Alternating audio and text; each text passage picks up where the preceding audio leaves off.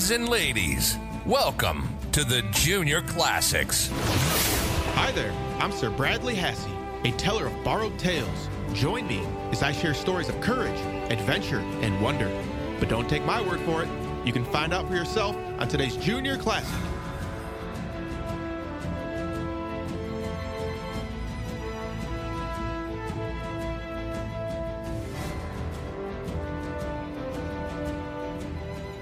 Good day, Junior Scholars. My name is Sir Bradley Hassey, guardian of the written word and your guide through the Junior Classics. Our mission is to preserve the knowledge in the classics and inspire children and families to a love of good reading and a lasting interest in Western literature, history, and scholarship. Thank you for joining us this week. Last week, we took a mid-season break and enjoyed a few days at the indoor water park with the family. Let's get everyone up to speed. Our last story concluded the collection of tales from Hans Christian Andersen, and now we are ready to move on. Today's story is relatively unknown and is called Cinderella. That's a joke, of course. This is one of the most well-known fairy tales in all of the world. Cinderella is the story about a mistreated woman that is found in many languages and versions throughout history. A Greek version, written in 7 BC, that's over 2,000 years ago, is considered the earliest known variant of the Cinderella story. European versions were first published in Italy in the 1600s and have been retold since then by many, including a version by the Brothers Grimm. In the early European version, elements like the pumpkin, fairy godmother, and the glass slippers were introduced and popularized the tale. I read that there are over 345 known variants of the Cinderella story. And I also found this interesting. The name Cinderella is based on the word cinder, meaning ash from a fire. It has to do with the fact that servants were usually dirty with ash at that time, because of their cleaning work and because they often lived in cold basements and had to get warm by sitting close to the fireplace. The Cinderella story we are reading today was retold by Dana Creek, often called Miss Mulock. She lived in the 1800s in England and produced many fine works for children and others. But first, lost and found words. Our first word is menial. Menial means work appropriate for a servant, or work that is lacking interest and dignity. Our second word is coiffeur. This is a male hairdresser. And lastly, awry. Awry means wrong or amiss. If we use the last two words in a sentence, the coiffeur styled the wig, but it was put on all awry, with the tail straggling about his neck. Now, on to the show. Ladies, I want you to imagine your mother has died. Your father has married another woman, who becomes your stepmother, and who is very mean and cruel towards you. To make things worse, your stepmother has 2 daughters, who are also unkind and disagreeable. You alone are expected to complete all the menial and dirty house chores. While your sisters lounge in luxury, you are sent to sleep in an attic, on an old straw mattress, and the only thing in your room is a single chair. You don't even have a mirror. This is the life of Cinderella when we meet her in the story. For years, she has been mistreated by her stepmother and stepsisters, and her own father is not even a source of comfort. She is all alone, yet she is naturally pretty, has excellent taste, and is exceedingly gracious. Despite her unfortunate situation, Cinderella suffers in silence, exemplifying piety, grace, and forgiveness. And when a little help from a fairy godmother comes along, well, why don't we just read the story and find out what happens?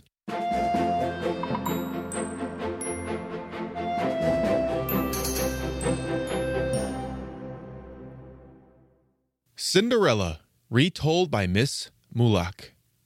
There was once an honest gentleman who took for his second wife a lady, the proudest and most disagreeable in the whole country.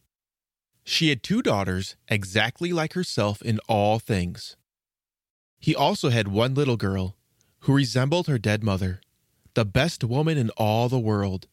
Scarcely had the second marriage taken place than the stepmother became jealous of the good qualities of the little girl, who was so great a contrast to her own 2 daughters. She gave her all the menial occupations of the house, compelled her to wash the floors and staircases, to dust the bedrooms and clean the grates, and while her sisters occupied carpeted chambers hung with mirrors where they could see themselves from head to foot, this poor little damsel was sent to sleep in an attic on an old straw mattress, with only one chair and not a looking-glass in the room. She suffered all in silence, not daring to complain to her father, who was entirely ruled by his new wife. When her daily work was done, she used to sit down in the chimney corner among the ashes, from which the 2 sisters gave her the nickname of Cinderella. But Cinderella, however shabbily clad, was handsomer than they were with all their fine clothes. It happened that the king's son gave a series of balls, to which were invited all the rank and fashion of the city, and among the rest, the 2 elder sisters. They were very proud and happy, and occupied their whole time in deciding what they should wear, a source of new trouble to Cinderella, whose duty it was to get up their fine linen and laces, and who could never please them however much she tried. They talked of nothing but their clothes. I shall wear my velvet gown and my trimmings of English lace, said the elder. And I will have but my ordinary silk petticoat, but I shall adorn it with an upper skirt of flowered brocade, and shall put on my diamond tiara, which is a great deal finer than anything of yours, added the younger. Here the elder sister grew angry, and the dispute began to run so high that Cinderella, who was known to have excellent taste, was called upon to decide between them. She gave them the best advice she could, and gently and submissively offered to dress them herself, and especially to arrange their hair, an accomplishment in which she excelled many a noted coiffeur. The important evening came, and she exercised all her skill to adorn the 2 young ladies. While she was combing out the elder's hair, this ill-natured girl said sharply, Cinderella, do you not wish you were going to the ball? Ah, madam, you are only mocking me. It is not my fortune to have any such pleasure. You are right. People would only laugh to see a little cinder wench at a ball. Any other than Cinderella would have dressed their hair all awry, but she was good, and dressed it perfectly even and smooth, and as prettily as she could. The sisters had scarcely eaten for 2 days, and had broken a dozen staylaces a day in trying to make themselves slender. But tonight they broke a dozen more, and lost their tempers over and over again before they had completed their toilet. When at last the happy moment arrived, Cinderella followed them to the coach. After it had whirled them away, she sat down by the kitchen fire and cried. Immediately her godmother, who was a fairy, appeared beside her. What are you crying for, my little maid? Oh, I wish. Her sobs stopped her. You wish to go to the ball, isn't it so? Cinderella nodded. Well then, be a good girl, and you shall go. First, run into the garden and fetch me the largest pumpkin you can find. Cinderella did not comprehend what this had to do with her going to the ball. But being obedient and obliging, she went. Her godmother took the pumpkin, and having scooped out all its inside, struck it with her wand. It became a splendid gilt coach, lined with rose-colored satin. Now fetch me the mousetrap out of the pantry, my dear. Cinderella brought it. It contained 6 of the fattest, sleekest mice. The fairy lifted up the wire door, and as each mouse ran out, she struck it, and changed it into a beautiful black horse. But what shall I do for your coachman, Cinderella? Cinderella suggested that she had seen a large black rat in the rat trap, and he might do for want of better. You are right. Go and look again for him. He was found, And the fairy made him into a most respectable coachman, with the finest whiskers imaginable. She afterward took 6 lizards from behind the pumpkin frame and changed them into 6 footmen, all in splendid livery, who immediately jumped up behind the carriage, as if they had been footmen all their days. Well, Cinderella, now you can go to the ball. What? In these clothes? Said Cinderella piteously, looking down on her ragged frock. Her godmother laughed, and touched her also with the wand, at which her wretched threadbare jacket became stiff with gold, and sparkling with jewels. Her woolen petticoat lengthened into a gown of sweeping satin, from underneath which peeped out her little feet, no longer bare, but covered with silk stockings and the prettiest glass slippers in the world. Now, Cinderella, depart. But remember, if you stay 1 instant after midnight, your carriage will become a pumpkin, your coachman a rat, your horses mice, and your footmen lizards, while you yourself will be the little cinder wench you were an hour ago. Cinderella promised without fear. Her heart was so full of joy. Arrived at the palace, the king's son, whom someone, probably the fairy, had told to await the coming of an uninvited princess, whom nobody knew, was standing at the entrance, ready to receive her. He offered her his hand, and led her with the utmost courtesy through the assembled guests, who stood aside to let her pass, whispering to one another, "Oh, how beautiful she is!" It might have turned the head of anyone but poor Cinderella, who was so used to being despised that she took it all as if it were something happening in a dream. Her triumph was complete. Even the old king said to the queen that never since Her Majesty's young days had he seen so charming and elegant a person. All the court ladies scanned her eagerly, clothes and all, determining to have theirs made the next day of exactly the same pattern. The king's son himself led her out to dance, and she danced so gracefully that he admired her more and more. Indeed, at supper, which was fortunately early, his admiration quite took away his appetite. For Cinderella herself, with an involuntary shyness, sought out her sisters, placed herself beside them, and offered them all sorts of civil attentions, which, coming as they supposed from a stranger, and so magnificent a lady, almost overwhelmed them with delight. While she was talking with them, she heard the clock strike 11:45, and making a courteous adieu to the royal family, she re-entered her carriage, escorted tenderly by the king's son, and arrived in safety at her own door. There she found her godmother, who smiled approval, and of whom she begged permission to go to a second ball the following night, to which the king had earnestly invited her. While she was talking, the 2 sisters were heard knocking at the gate, and the fairy godmother vanished, leaving Cinderella sitting in the chimney corner, rubbing her eyes and pretending to be very sleepy. It has been the most delightful ball, and there was present the most beautiful princess I ever saw, who was so exceedingly polite to us both. Was she? And who might she be? Nobody knows, though everybody would give their eyes to know, especially the king's son. Indeed, I should like to see her. Miss Yvette, will you not let me go tomorrow and lend me your yellow gown that you wear on Sundays? What, lend my yellow gown to a cinder wench? I am not so mad as that. At which refusal Cinderella did not complain, for if her sister really had lent her the gown, she would have been considerably embarrassed. The next night came, and the 2 young ladies, rich dressly in different toilets, went to the ball. Cinderella, more splendidly attired and beautiful than ever, followed them shortly after. Now remember, 12 o'clock. Was her godmother's parting speech, and she thought she certainly should. But the prince's attentions to her were greater even than the first evening, and in the delight of listening to his pleasant conversation, time slipped by unperceived. While she was sitting beside him in a lovely alcove and looking at the moon from under a bower of orange blossoms, she heard a clock strike the first stroke of 12. She started up and fled away as lightly as a deer. Amazed, the prince followed, but could not catch her.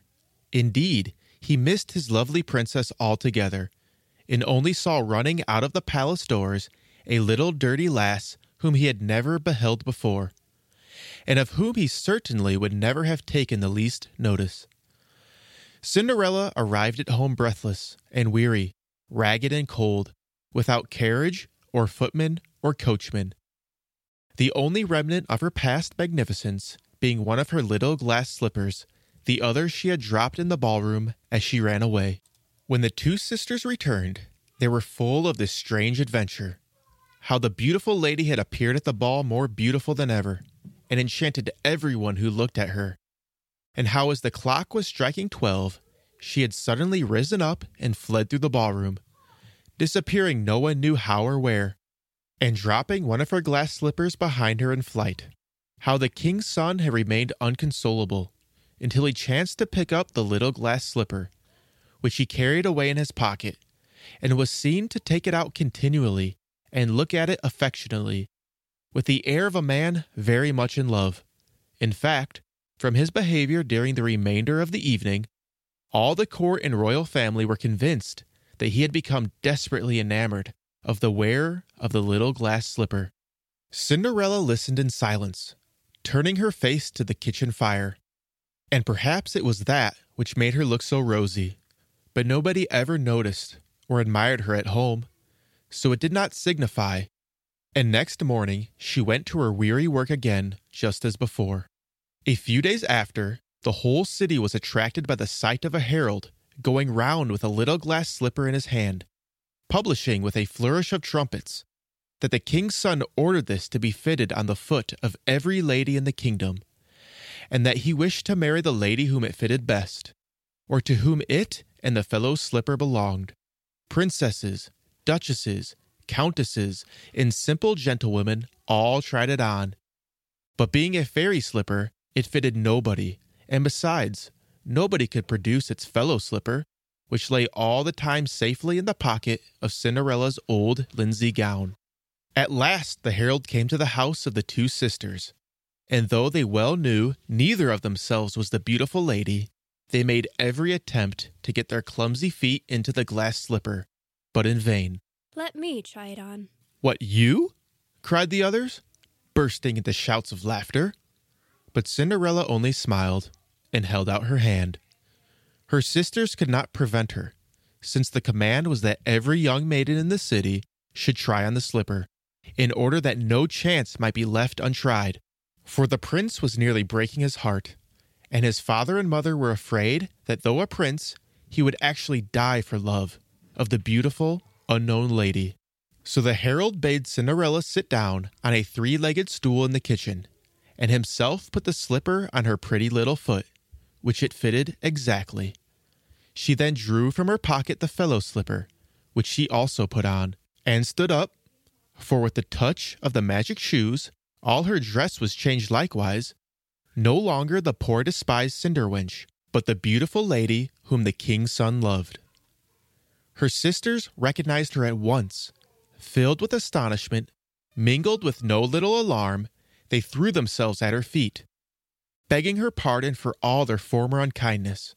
She raised and embraced them, told them that she forgave them with all her heart, and only hoped they would love her always.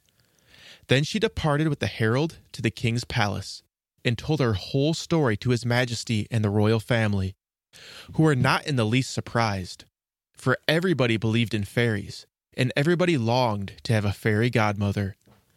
For the young prince, he found her more lovely and lovable than ever, and insisted upon marrying her immediately. Cinderella never went home again, but she sent for her two sisters to the palace, and with the consent of all parties, married them shortly after to two rich gentlemen of the court. The end.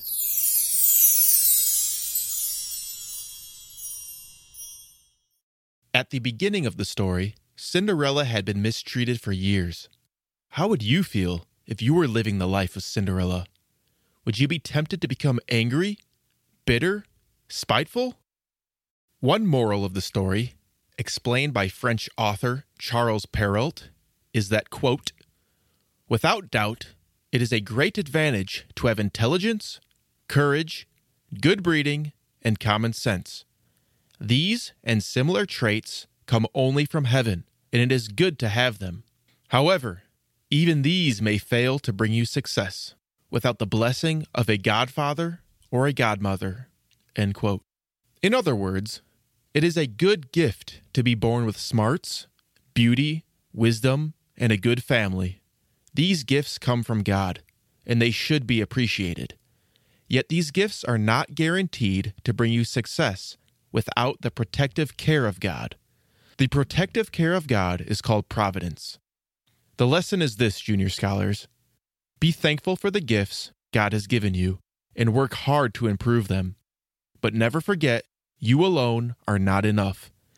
Ask for and trust in God's providence. Growing your natural gifts, combined with providence, is a powerful combination for living a good life. Until next time, I am Sir Bradley Hassey. Be brave, be loyal, and speak the truth.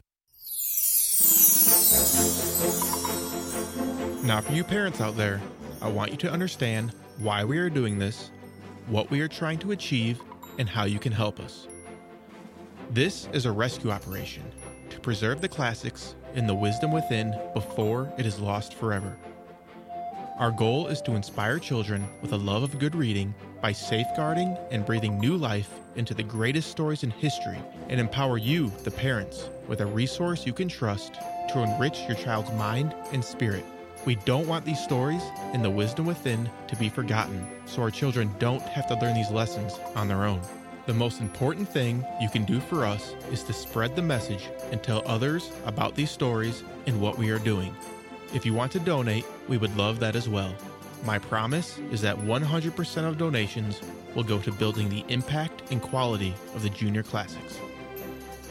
If you have feedback and thoughts on how we can do things better, please send an email to thejuniorclassics@gmail.com. Thank you for listening.